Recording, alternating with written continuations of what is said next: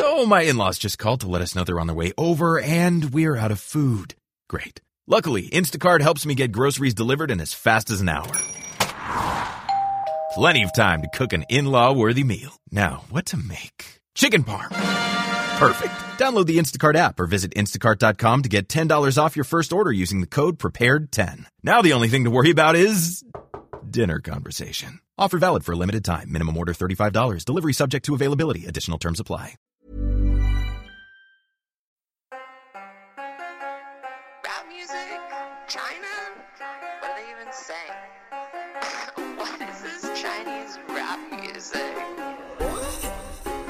Sounds like they're just saying ching chang chong. My chance new girl watch made in China. We play ping pong ball made in China. Hello and welcome to China Econ Talk. I'm your host, Jordan Schneider, here today with guest host Athena Cao, a consumer industry investor based in Beijing.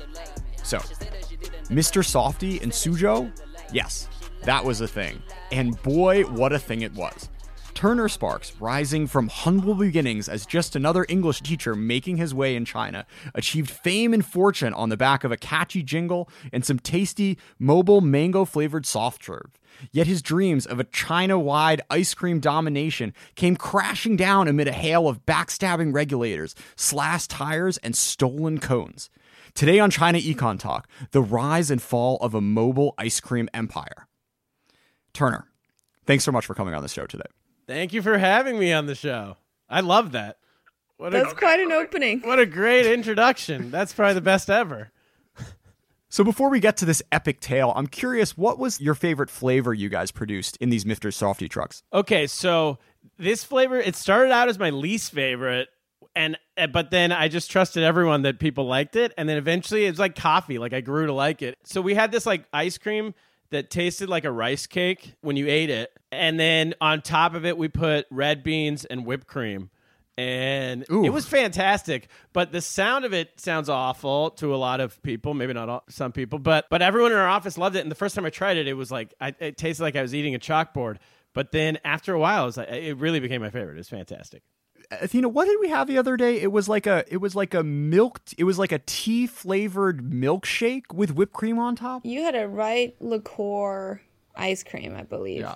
Wow. Yeah. So there's a lot of exciting stuff going on in the ice cream and ice cream adjacent verticals here in China. Sure. So yeah, it's exciting stuff. The only other ice cream anecdote I have before jumping into this story was watching a movie the other day. It was this kind of like Harry Potter type tale of like a Chinese movie of like an orphan getting adopted and the stepmom was really mean.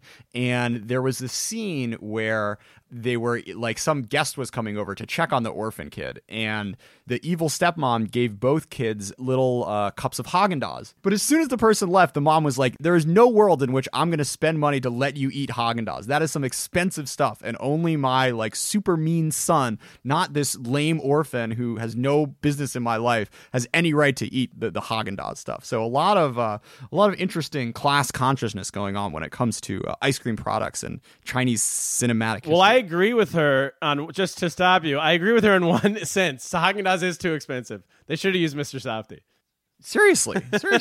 It's unbelievable how incredibly overpriced it is. I think there's like I'll take the mean mom side for a minute. So how much was Mr. Softee in Suzhou? Mr. Softee was cones, like a vanilla cone was 6 RMB. And then our most expensive product was a banana split, which was 25 RMB. And then all of our shakes and sundaes and like dipped cones and our blasts, which were like the blizzards, everything was right in like the 8 to like 15 range for the most part. So Turner, when did this stroke of brilliance of bringing Mr. Softee to China strike you? Well, thank you. It struck in, I think it was 2005. I was there. I'd moved to China in 2004, and then I was teaching English, as you said, and then I had, there was a, like they used, I don't know if they still do, but they would have on all the like the bushenjes in the cities, all the walking streets downtown, they would have these. McDonald's had these like windows. They would have the McDonald's, but then they would have a window next to it where they sold the ice cream. and they would have, and then Kentucky Fried Chicken. I mean, KFC had those, and basically all of those in Suzhou, at least, they had these huge long lines at all times of the year, all times of the day. People just waiting for the window to get the ice cream. And so there's two things that struck me about that. One is that there was 25 people at all times waiting to get ice cream. And then the second was that ice cream was so popular that they had to take it outside of the actual McDonald's restaurant because they didn't want people clogging the restaurant just to buy ice cream. And then the third was that was like the highest quality of ice cream available outside of Haagen-Dazs, which you mentioned, which was super expensive. It was 35, 40 RMB for an ice cream cone. And while McDonald's was 2, and I just thought there had to be some kind of a middle ground, and that Mr. Softy would be something. If people were this excited about just getting a McDonald's soft serve cone, Mr. Softy had a way bigger menu. We had way more to offer. Plus, it was on a truck that we could drive through the city, which would be really cool. So what was the next step once you had this stroke of genius? Well, the reason why I kind of connected it with the brand Mr. Softy specifically was my best friend from college is a guy named Alex Conway, and his family started Mr. Softy in the 1950s in Haddonfield, New Jersey, outside of Philadelphia. And it's still a family-owned business today. Like, his dad still owns it. I saw his dad a couple weeks ago. And it's within the family still. And they have I think at this point, 650, 700 trucks up and down the East Coast that they franchise. So I knew, once I had the idea, I just talked to Alex about it. But really, it was coincidence in the sense that I had this idea, but a lot of times you have ideas and you don't really do anything with them. You're just like, oh, that would be cool. Someone should do this, is like the thing that people always say, right? There's no Thai restaurant in this neighborhood. Someone should open a Thai restaurant, but you never think it's you. And then Alex contacted me right about that time through email saying, like, he was a business major in college, and so he had like the mind, and he was contacting me through email, and he's like, hey, we should do some kind of business in China. Like, I'm reading that China is going to be the next big thing. This is in like 2004, 2005. And I was like, I just saw all these people eating ice cream at McDonald's. Like, why don't we try a Mr. Softy truck? And he was like, all right, yeah, let's talk to my dad. And to us, it was as simple as that. Just let's talk to his dad, and his dad will give us a business. And that's not the way it happens. So what were the first steps? Presumably you needed some permit, some regulation. So how did you go about acquiring the government approvals you needed to get going? Yeah, okay. Well, yeah, so it was so much more complicated than we thought. We had to get the local government on board. We also had to get Jim Conway, Alex's dad. He had to agree. And then we had to build a supply chain, all that kind of stuff. So we kind of just tried to do it all at once while telling everybody. Like, I was in meetings with the Suzhou government telling them that we ran Mr. Softy. Jim Conway hadn't even yet agreed to license us Mr. Softy. And then I was in meetings with Jim Conway. He was like, well, I'm not going to do this if it's not going to work. And we're like, oh, no, it'll work. We'll be fine with the Suzhou government. So in the meetings with the Suzhou government specifically, yeah, we had to get a hygiene license. We had to get all the fire stuff. So what they decided, because there had never been a mobile vending unit like what we were looking to do with ice cream trucks, any kind of food trucks, had never happened in Suzhou. So they didn't really know how to regulate it, and we didn't know how they should regulate it either. And so it was a lot of meetings of just us, first of all, explaining to them what we did, and then explaining why. I remember their question was like, why? Like, why do you need a truck to sell ice cream? Like, why not a store? You could just do it in a store. And which is a very logical question. Like, if you've never seen an ice cream truck before, you would be like, why is that necessary? Like, there's no like falafel. Like, well, we need to build a castle here. Well, why do you need a castle? Well, like, so we can sell falafels, obviously, like, it doesn't make sense if you have no history of it. So sure. We got all these. Well, but that's interesting, Turner, because there are, breakfast trucks all around, and they're probably all illegal. Well, not to offend anyone who own a breakfast truck anywhere, but a big overlap again with our China Econ Talk audience. The breakfast truck guys, the Jen Bing ladies. Absolutely, yeah. Jordan, you're such a big hit. Yeah, but it's surprising because I'm sure the government's aware of their existence, at least. Well, so it's funny. I've never seen a truck in Suzhou. It's like a person. Speaking of Jim Bing specifically, it'll be like a person with a little the tricycles. They didn't have. Were they tricycles? Maybe. I guess. Yeah, but those were downtown. So a good something to note here is that this was in the Suzhou Industrial Park, which was at that time it was pretty new. It was the Singapore-China cooperation development right outside of Suzhou, where they were going to build this brand new city with all the regulations and all of the cleanliness and everything of Singapore, but in China, and then Singapore was going to help develop it. And while they had all that stuff downtown, none of it was on a truck. It would be maybe on a tricycle, or just like on a stand that like with wheels. That I remember people would just push the wheels. Like the one in my neighborhood, it was a lady with like a flat cooking. What do you even call that? Where the Jim Bing's made on, like the stove top or something. That's not the right word. The trash can tops. It was a trash can. Yeah, it was a trash can with like a hot plate on top, and with wheels on the bottom. So maybe in Beijing they had cooler looking ones, but at that time in Suzhou, there was no real truck. So what they decided was, first of all, they're like, why do you need this? This is just like, they also were blown away that this sounded like the most dangerous business on earth. Like, you're going to sell ice cream to kids out of a moving, like it was like out of a tank to them, like out of this giant truck that's driving around, and then kids are going to be chasing after you through the streets of Suzhou. Like, no, thank you. Yeah. And so then we showed videos of all the trucks in the United States and how, like, running over innocent children. Yeah, just blasting through neighborhoods. Yeah. So anyway, they finally decided that the way to regulate us, like, was that we had to have a store, because to be able to tax us, you had to have a location and you had to have an office. As a foreign-owned company, we were a wholly foreign-owned enterprise. And I don't know if this is the same way with Chinese businesses. You guys would probably know better than I would if you've worked with them. But you had to have an accountant in your office, like nuts and bolts of it. You had to have an accountant, you had to have an HR person, and you had to have a fixed location. Like every business, every foreign-owned company in China, or in Suzhou at least, had to have that. So they decided we needed to have an office and we needed to have a store, and then these trucks could operate as delivery units from the store, even though we all knew what we were doing, but that was the way to get us to fit into the law. Sure. Once they decided that it was a cool idea and they wanted to do it, then they was just figuring out how to make it fit legally. And they worked with us really hard and like very creatively to try to figure out how to do it, and that became the way to do it, that we needed to have a store. But there was also stuff like, then we built a store, and then they decided, we have to have 2 stores. So then all of a sudden, like, we have these 2 ice cream stores, and our idea was to do trucks, but out of necessity, we have to have these stores. So that was kind of how it all came together on that end. So let's now come to the supply chain process. I imagine this was not a straightforward thing, particularly back in the mid 2000s, setting up all you need to make and serve ice cream. So what was that process like? So with that, we got pretty lucky, because I think probably a year earlier it would have been next to impossible.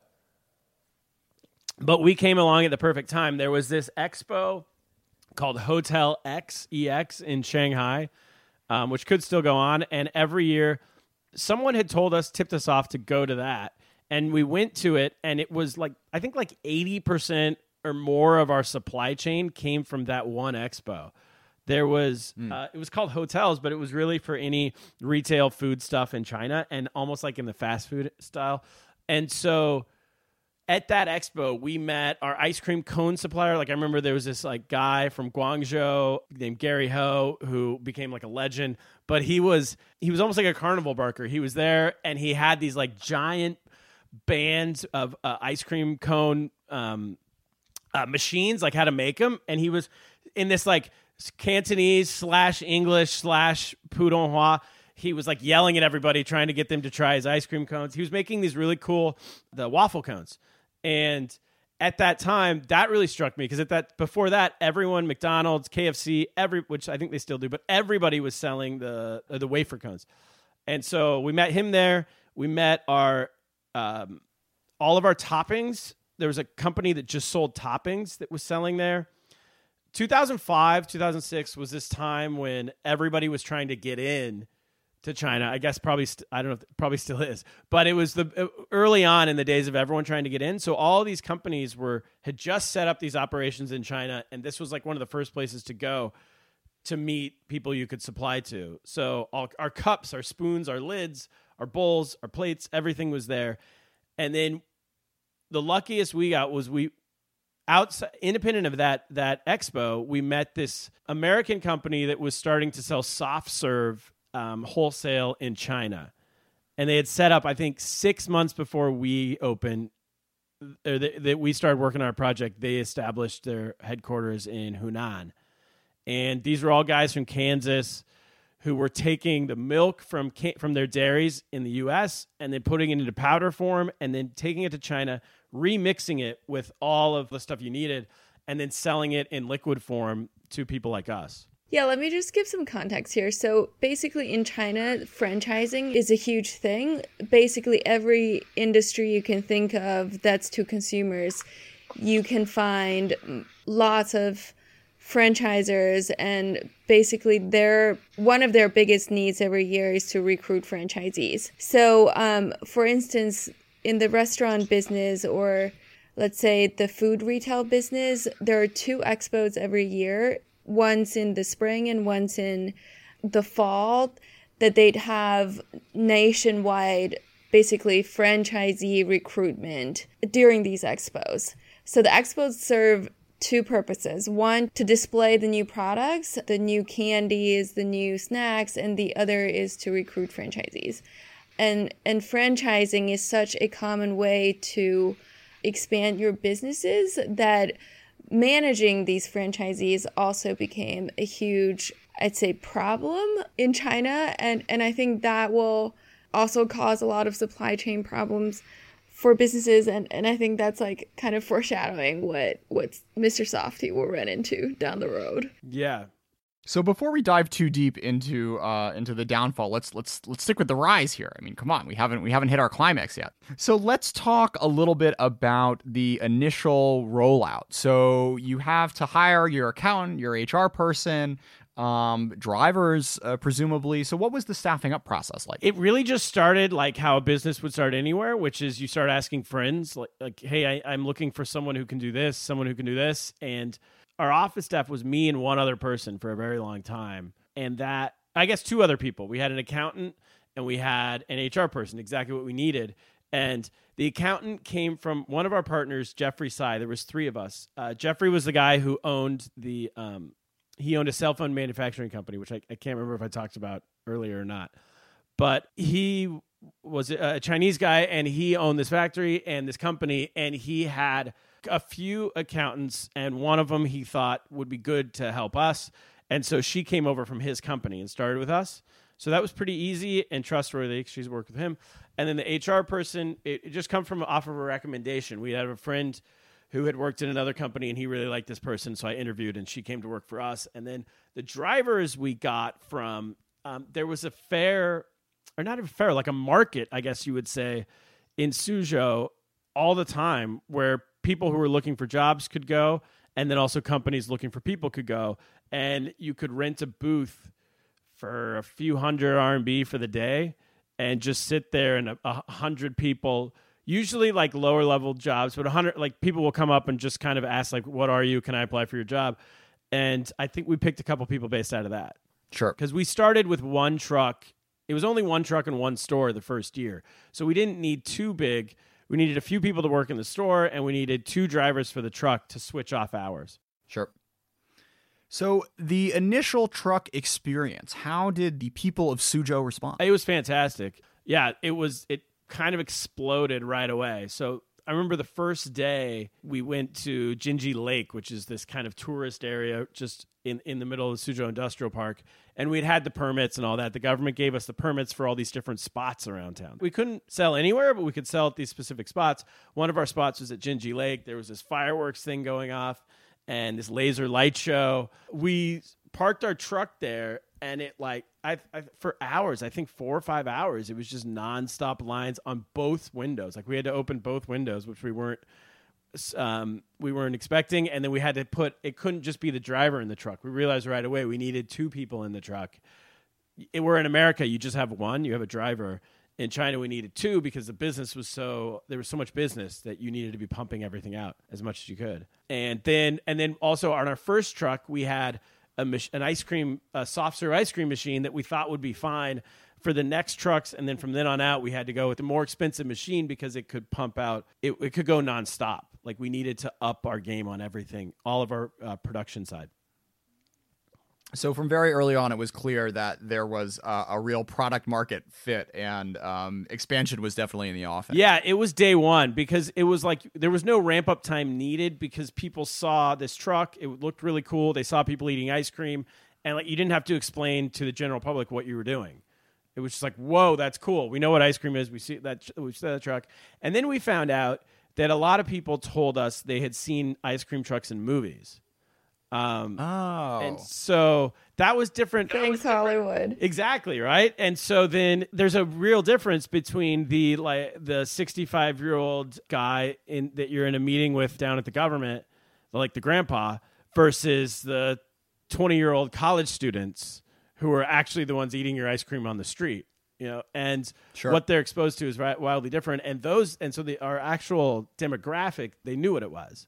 Is there one scene that everyone referred to from any particular movie? I think like Bad News Bears has a ice cream truck scene or something. I'm not sure. There wasn't one specifically. You know what? I'm trying to think because there was, even as we were going, anytime a new movie come out, I remember like was it The Good Guys or the Other Guys, which was like this Will Ferrell buddy cop movie, had a Mr. Softy truck in it. And then when that happened, all these people told us they saw it in that. And then, like, customers would tell you, like, I just saw Mr. Softy yesterday in this movie.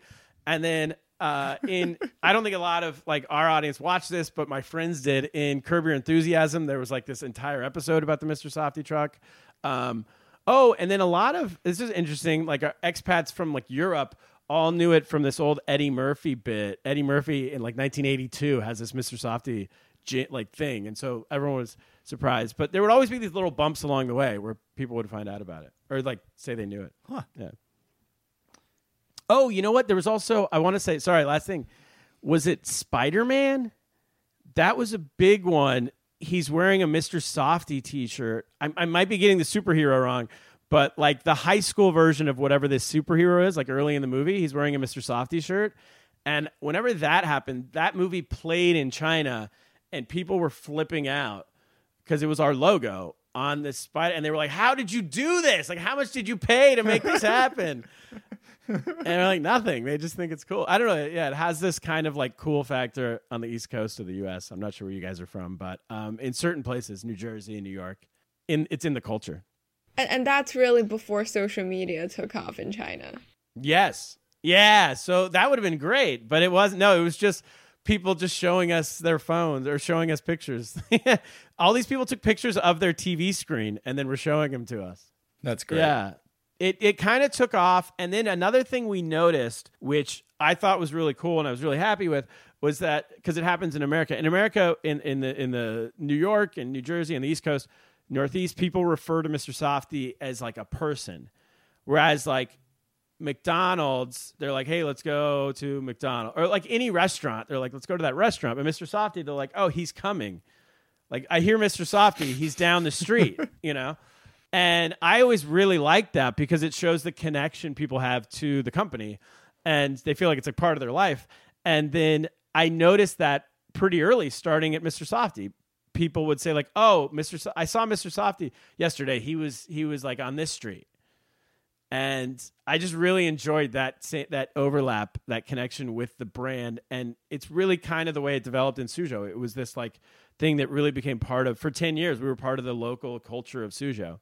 You know, speaking of that, it just struck me now that lots of somewhat big brands nowadays are called Mr. something. Maybe that's a tribute to you guys. It might be. I don't know. It started in 1956. So, yeah, it could be a Mr. Softy spinoff. I don't know if they take 100% credit, but you never know. Mr. Donut, that's like a Philippines thing. But, yeah. And so then that plus what we didn't really think about when we first started, but became a big part of our business was corporate stuff. We would go, I remember Bosch, that company Bosch, the German company, At one point, we gave out, I think, 3,000. They would hire us. All these companies would hire us just to give ice cream to their employees for the day.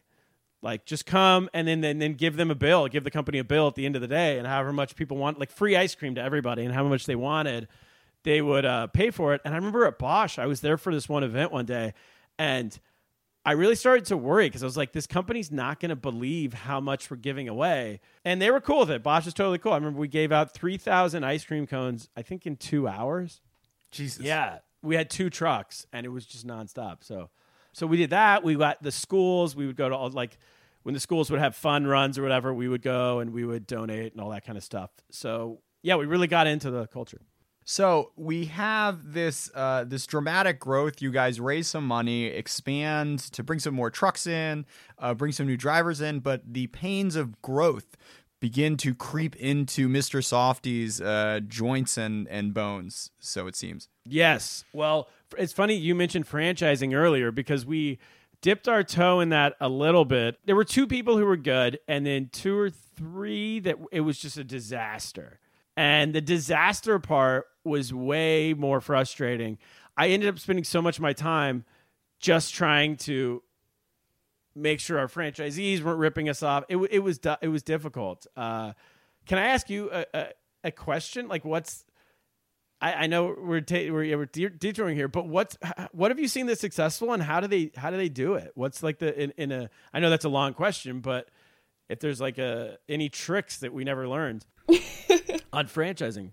Right. So people really go for franchising for 2 things. One, they want to expand faster, but they don't have enough people to really do it themselves. 2, they're going for the franchising fees. So it sounds like you guys were going for, the first, which is to really grow faster.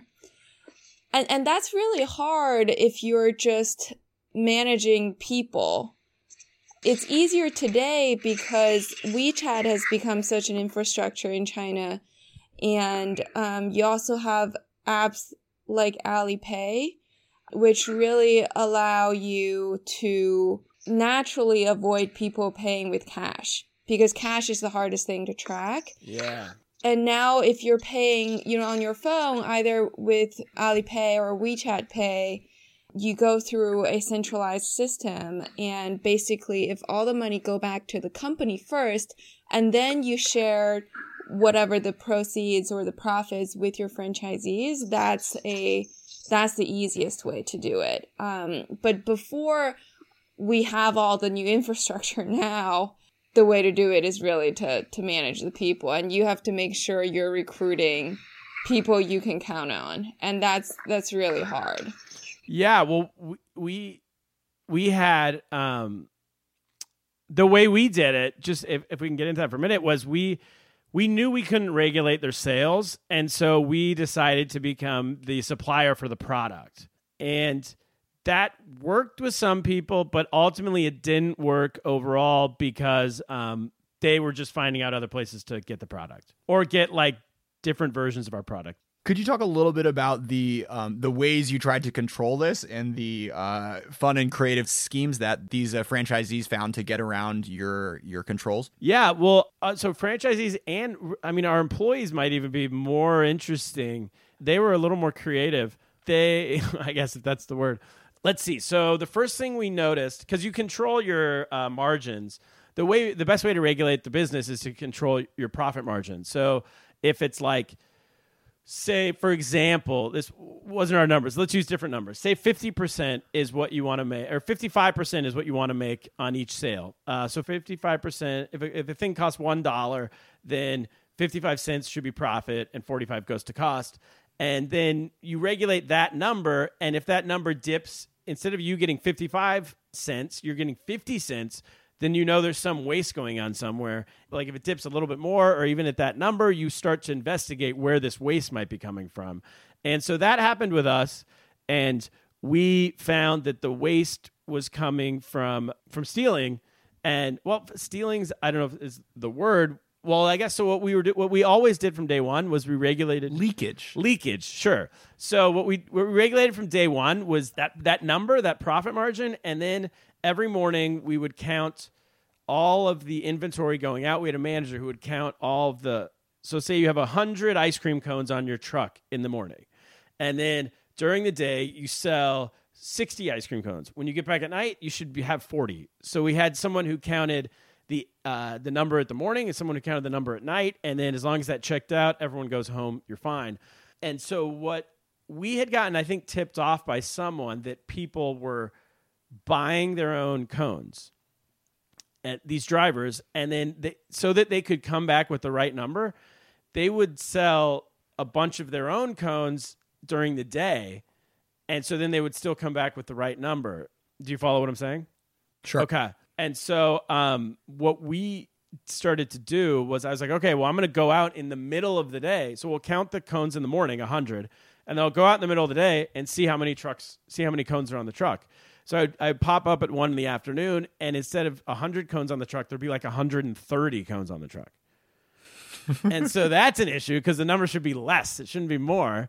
And so then we put GPS on the trucks, and we found that they had a couple of the guys had this where we tracked their movement, and instead of going straight to their spot, they were going to this weird location when they would leave our office, and then they would go to their spot. And where they were going was to this warehouse to pick up all this extra product they had.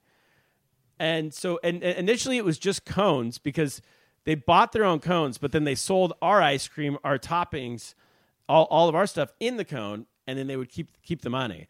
So then when we cut out the cones, once we figured that out, we fired a bunch of people, and then we solved the cone issue. Then they started buying their own ice cream mix. And again, this is a big problem because it wasn't necessarily, I think it was the same brand that we were buying, but they had found it from some third party somehow. But, so they were buying somehow from some third party. And then it was the same brand. I'm just remembering. So it was the same brand. And so then they had learned not to have more on the truck than they had started with. So they would they would sell a bunch in the morning, and then someone would bring, and they knew they couldn't go back to their warehouse, so they would have someone bring them. Jesus. To have someone bring them ice cream mix. And so then it would always be less, and they wouldn't go to that warehouse. So we worked with our ice cream mix supplier, where our ice cream mix supplier, they put a little stamp, like a little note on all of our ice cream mix boxes that they sent to us, but not that they sent to anyone else, or not that they sold online or that they sold anywhere. And so then we could tell if it was from our supplier or not from our supplier. And we never told our employees that, and I don't think they ever knew, because then we caught a bunch of people that way. Do you have a sense of what percentage of their salary they were able to supplement by doing these sorts of schemes? It was a lot. Yeah, because I know at one point our profit margin, when we first started the first wave, when we first caught the guys with the cones, on a few of these trucks where they were doing that, our margins went up by 10%.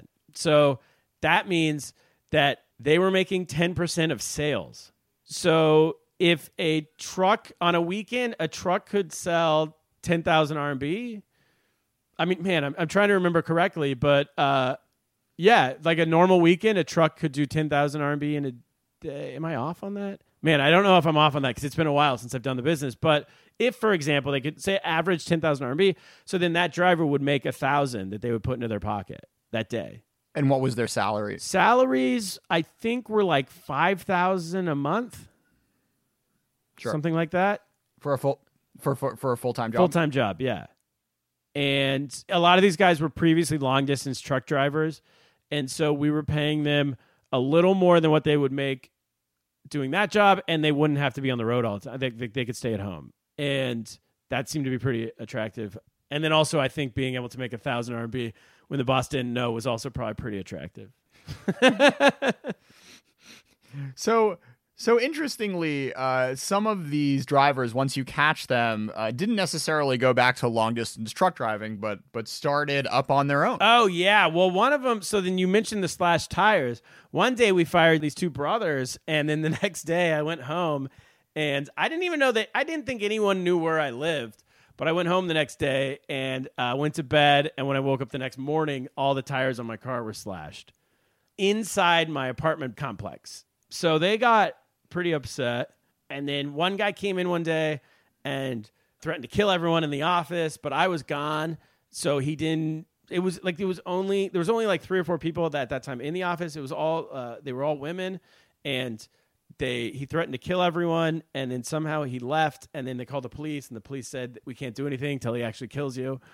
So it was wild. It was nuts. And so, but they did. So then they told us to put bars on the windows, which was also good because it's not like it came in through the window. But we did put a security system in at that point and all that kind of stuff. So then, yeah, they opened up these other trucks. I don't know. So then you start to run into a number of government relations problems alongside of these employee management issues. Yes. So then. So basically, as you said, a lot of these people we had to fire for stealing from us, they would pop up a couple weeks later with a truck. So alongside these employee management issues, you also run into a number of government relations problems, it seems. Yes. So just to end the employee thing. So a lot of these guys, when they would steal from us and then we would fire them, they would open a truck a couple weeks later that kind of looked like a bootleg version of our truck is the best way to say it. So it would be the cheapest version of the of an ice cream machine and cheaper, not our same products, but like a cheaper product that they could sell, kind of like a less expensive version of everything and like a used truck. And then, but it would sort of look like our truck and it would have a different name, but in our font, whatever. I have a bunch of pictures of these. And they would park right next to our trucks. And when I first saw that, I just thought, oh, that's fine. Let's just call the government and tell them, or the Chengguan, which is like the street regulation police. I don't know the exact term. City Management Bureau, I think they call themselves. And we'll call them and they'll get rid of those people because they don't have a permit. We did have a permit and they didn't have a permit. So it seemed pretty simple. But then they didn't. These people didn't go away and they weren't the local government was not enforcing it, not regulating them, not asking them to move. And so then it was affecting our business just in the sense that if someone's doing your exact same business, and when I say right next to us, I mean within inches, they would almost to antagonize us. They would park within 6 inches of our truck. And if we had a line of 10 people regularly, then you're going to get a percentage of those people are going to go to the other truck when the line's too long, whatever. So it does cut your business down. And also selling the exact same products named the same. So they would even just copy and paste our menu. And so we had a Softy Blast, which is like a Blizzard. And on their truck, they had a Softy Blast. It was called the same thing. And so we called the government. We asked them to just regulate, and they wouldn't do anything. And they kind of disappeared. Like they would answer our phone call and be like, okay, well, I'll get back to you. And then just wouldn't get back to you. And you wouldn't be able to get in touch with them for a few months. And the same thing through email. They wouldn't get back. Like, do you think them ghosting on you is related to that one episode when they called you in to say you need to bribe them more and you walked away? Oh, yeah. So we didn't talk about that. That did happen. A couple years earlier, the tax bureau had asked me to bribe them. I feel comfortable saying that because that's exactly what happened. And I didn't do it. I didn't give them any money. And then that was kind of the end of it. It was right. They said, if you don't bribe us, we'll audit you. And as a foreign invested company, you get audited every year anyway.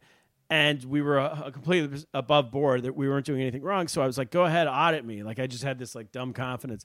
And we passed the audit. Everything was fine. But that tax bureau wasn't happy. But to answer your question, no, I don't think that they were directly related because they were in different parts of town. They were different bureaus. I don't think they worked together. But I guess I could say that I think that the tax bureau people's thing was that if we paid them money directly, they wouldn't check our taxes, and then therefore we could not pay as much tax. So I think they were just two separate issues. Because if you don't have to pay tax anymore, you can make a lot more money. Yeah, obviously, as we all know. Right, but that's pretty crazy. You're paying the full taxes. It's crazy that we paid it? Yeah, because it's a 17% tax. Yeah. And you paid all that. We paid 100% of our taxes. Yeah, because and it was a cash business. So you're right. We didn't necessarily have to.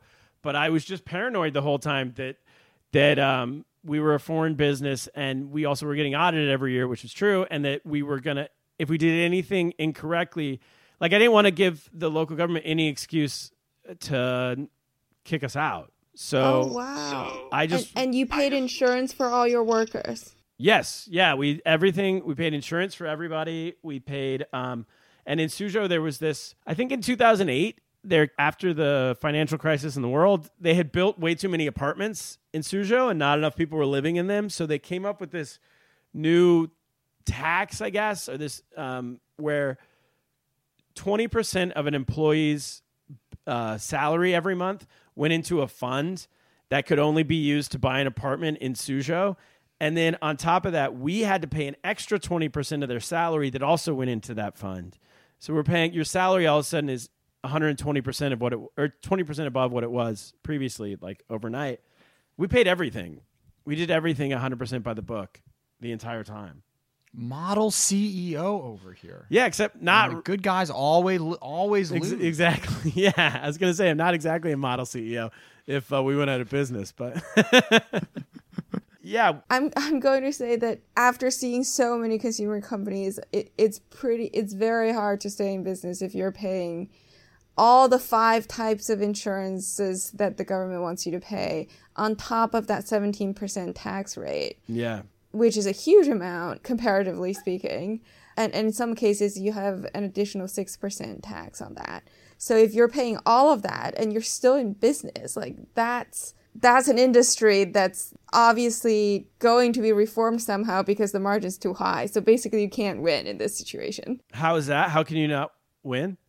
So if you're still making a profit after the tax, after the insurances, so basically your labor costs and your tax are already pretty high, and you still have margins left, that means you don't have enough competition in the industry, and that means this industry is too outdated. So someone's going to end up starting to cheat on their taxes and insurance and undercut you is the idea? Well, usually that happens, and oftentimes startups... Well, and this is the part that's really hard for foreign business to take advantage of. So basically, there's a thing called a small taxpayer type that allows you to pay only 3%. Basically, you save, up to 14% of tax. Yeah, and that could be pure profit. And that's what all of our franchisees were allowed to do that. So they could all pay the 3%. And truthfully, a lot of them, I don't even know if they paid that, but they were supposed to, right? And that wasn't really up to us. But they were all the small taxpayer, and we didn't. I think we were maybe like our first year, and then once we priced out of that, it became a big issue, and I don't know, we couldn't figure out what to do about that, but. What do most companies do then if they're not paying the taxes like we paid? They do exactly what you did. They franchise the independent stores out to the franchisees or the truck drivers, or in some cases they franchise their stores to their own employees. So the tax burden's on the individual, not the company. And then the company's job is now they're just a full-time franchisor. They just regulate franchises. They could be a brand management company, or they could be a supply chain company. Yeah, gotcha. Sort of like what we did with the supply chain. Right. Yeah. This is all contingent, of course, upon franchisees who will not slash your tires and steal ice cream cones. Well, to be fair, those people were not franchisees. Those were our employees. Oh. So anyway, then these guys also weren't getting regulated locally by the local government. And then they didn't have all the licenses. They didn't have hygiene licenses. We figured out they didn't have a hygiene license. They didn't have, obviously, this mobile vending license that we had been given. They didn't have, but they weren't being regulated, which was pretty frustrating. And it started out as one, and then when nothing happened to them, all of our drivers kind of ended up with their own trucks, and then it sort of became chaos. And after some time of us continually calling the local government, all we were asking them to do was enforce their own regulations. So we were saying, we have this permit. These other guys don't have the permit. Just enforce that. Just take them off the street unless they get a permit. And then if they get a permit, like, there's nothing we can do about that. But if they don't, just enforce your own law. And the SIP government got so sick of us asking them to enforce their own law with a permit that they came to a decision, and their decision was just to take away our permit. So we couldn't complain anymore. Jesus. That's terrible. Thank you. It's fine. It's been I've moved past it, but it's takeaways maybe not the right word, but they didn't renew. So we had 1-year permits that were basically, if we didn't run over kids and all that kind of stuff, they would renew every year. And for the longest time, it was really fine. And then once we started complaining for a while about these other trucks, they just decided not to renew it. But the worst part with that was they didn't tell us they weren't going to renew it. They just said, you don't have a permit for now, but hold on, because this year we have a new system that's going to incorporate all these other trucks. And that was just a lie. They never had a new system. There was never a plan.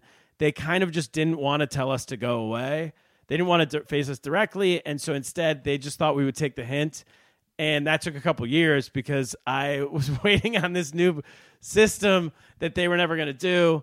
And then finally, once we figured that out, we closed up shop and left. But also, it wasn't even that cut and dry, because we were allowed to operate. They said, okay, you guys aren't going to have permits for now because we're coming up with a new system, but also still park in all your same spots. And the police aren't going to be coming around giving you fines like parking tickets or anything. We're still going to let you operate as normal, but we're letting all these other trucks operate as normal as well. And now you can't complain because you're all on the same playing field because none of you have permits. So that took a lot of our power away. And then after about a year of that, or maybe more, and waiting on these permits, then we started getting fined by the police. And the police started giving us parking tickets for being in our spots. And when we would take it to the government, sometimes they would be like, oh, okay, cool. We'll get rid of that. And then it would go away.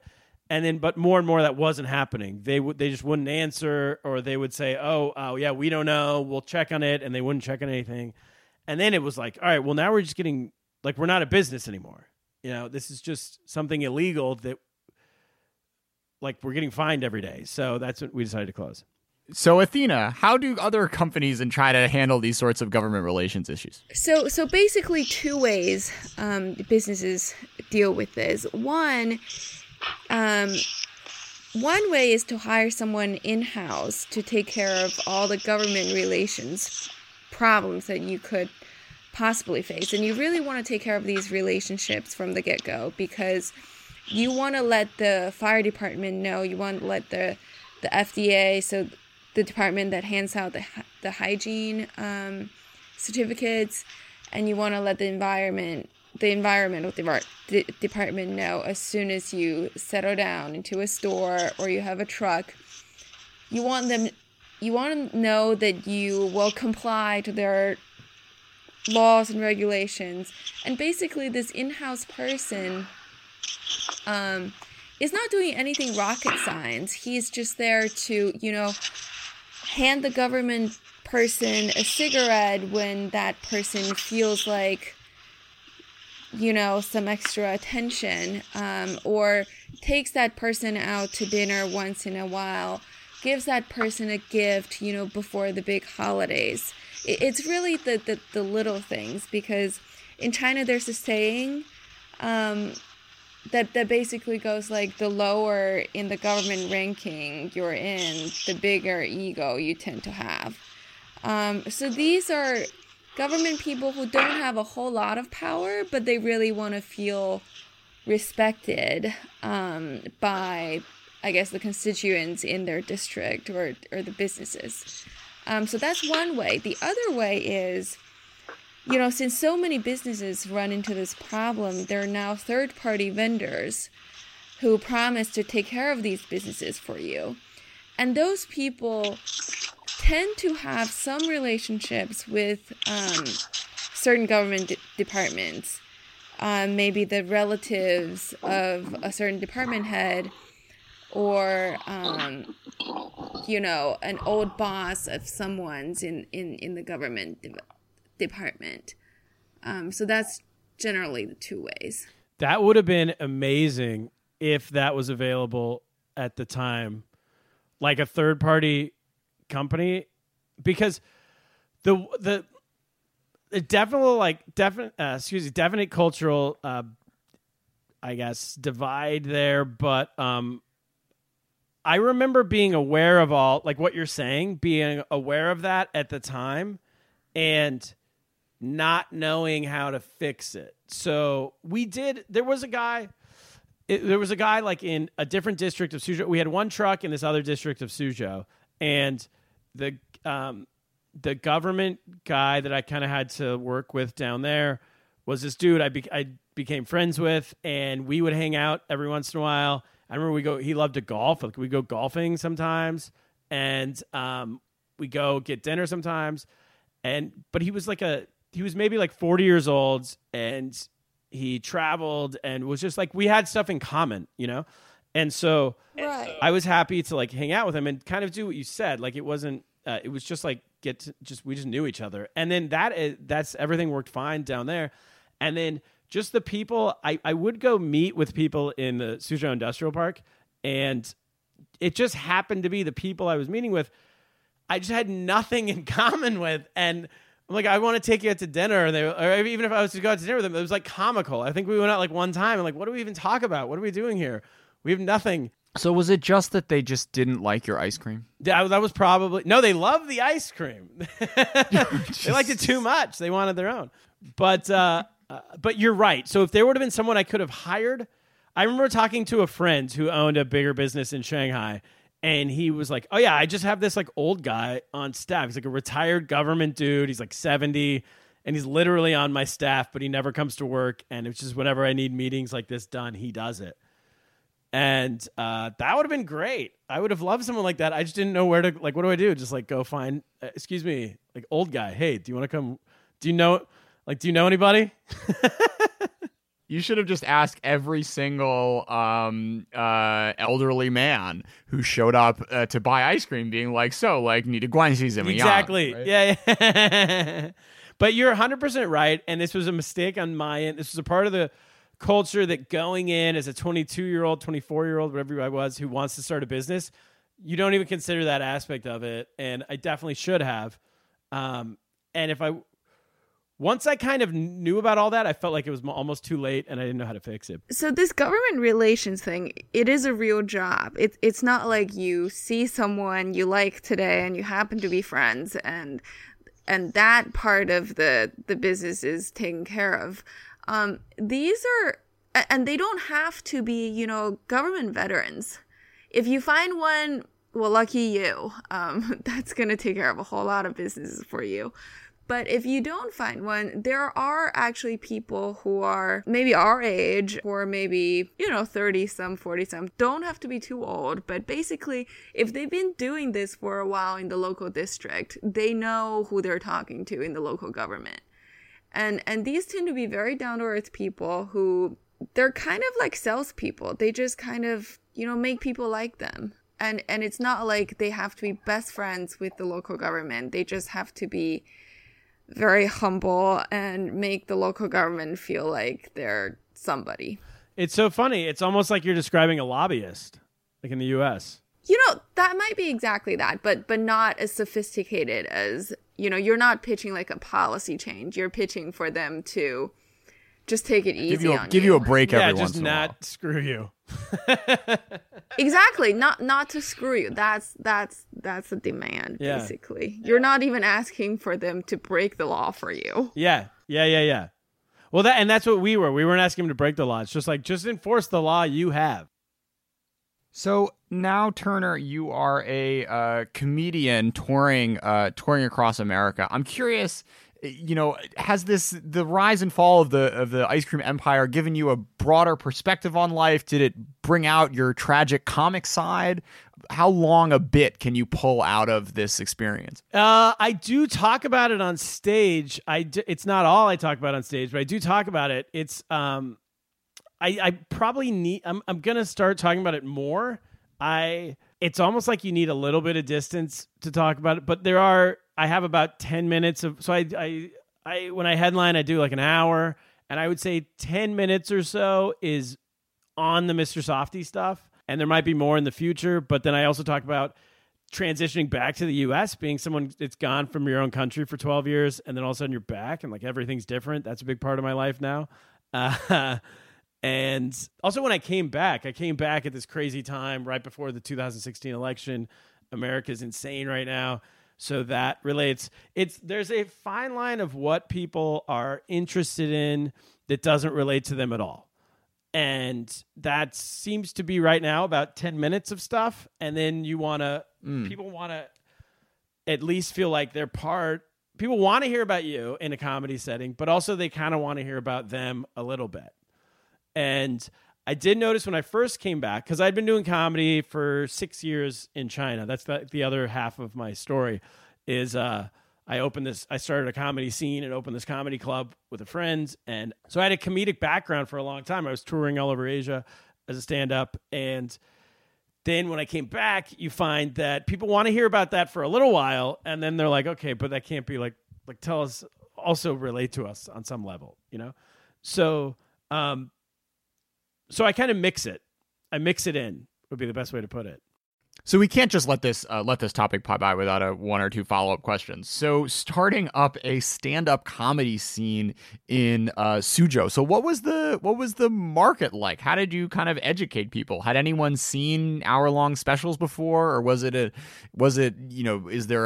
like enough of a xiangshou overlap that people sort of got what you were doing? How did you kind of kickstart it there? Well, the fun thing about starting that was that there was no strategy. No, it wasn't a business. It wasn't anything. It was just my friends and I wanted to try stand-up comedy, and another friend opened a bar, and so we're like, let's put on a night and see what happens. And all of our friends came down, and it was to answer your question, it was mostly expats who had some familiarity, and also Chinese people who had lived, I don't know, somehow seen stand-up comedy and spoke English because it was in English. And this was like 2009 and the end of 2009. But at no point was it ever a business. There was no like big strategy behind it or meetings or anything like that. It was literally just people getting together and having fun. And it slowly, gradually, very gradually over the course of a number of years turned into something that became the Kung Fu Comedy Club in Shanghai and a tour that I ended up running and performing on that lasted for years. 2012 to like 2000. I mean, it just stopped a few months ago, where we would go around to different cities around China with headliners from the United States or the United Kingdom or whatever. And we would open for them and they would headline. And we would do we set up all these kind of shows in, Chengdu, Beijing, Suzhou, Shanghai, Wuxi, Nanjing, Hangzhou, Ningbo. That might be it. But we were all over the place. And so it was always more of a hobby than anything else.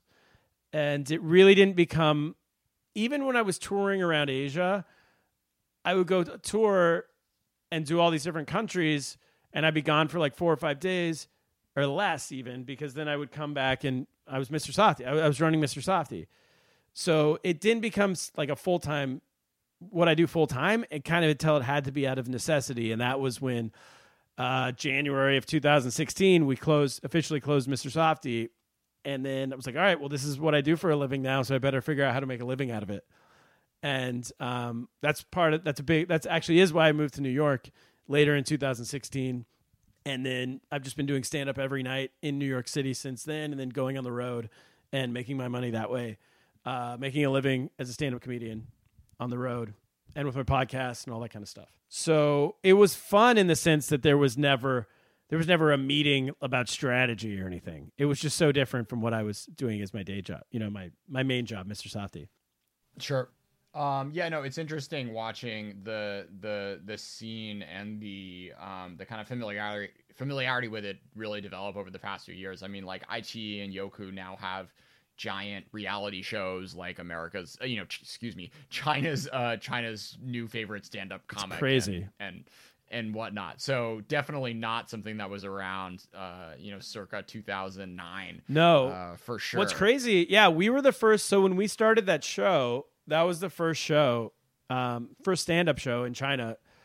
I mean, maybe there had been something a long time ago that we didn't know about, but at that time there was no other stand-up in China.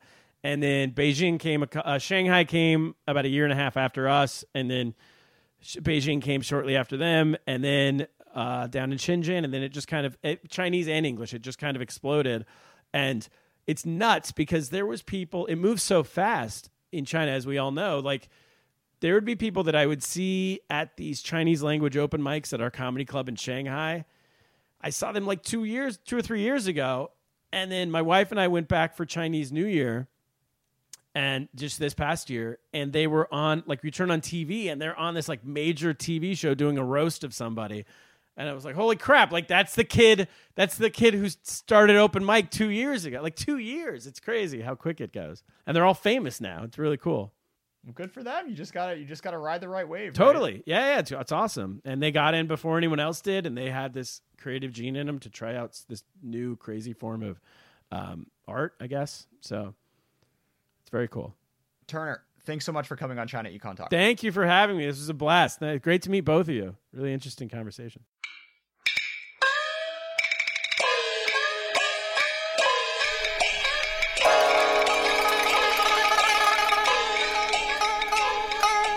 China Econ Talk is edited by Jason McRonald and Kaiser Guo and is a proud member of the Sinica Network from Sup China.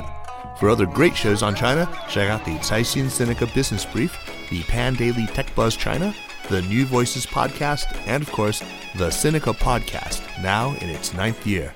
Until next week.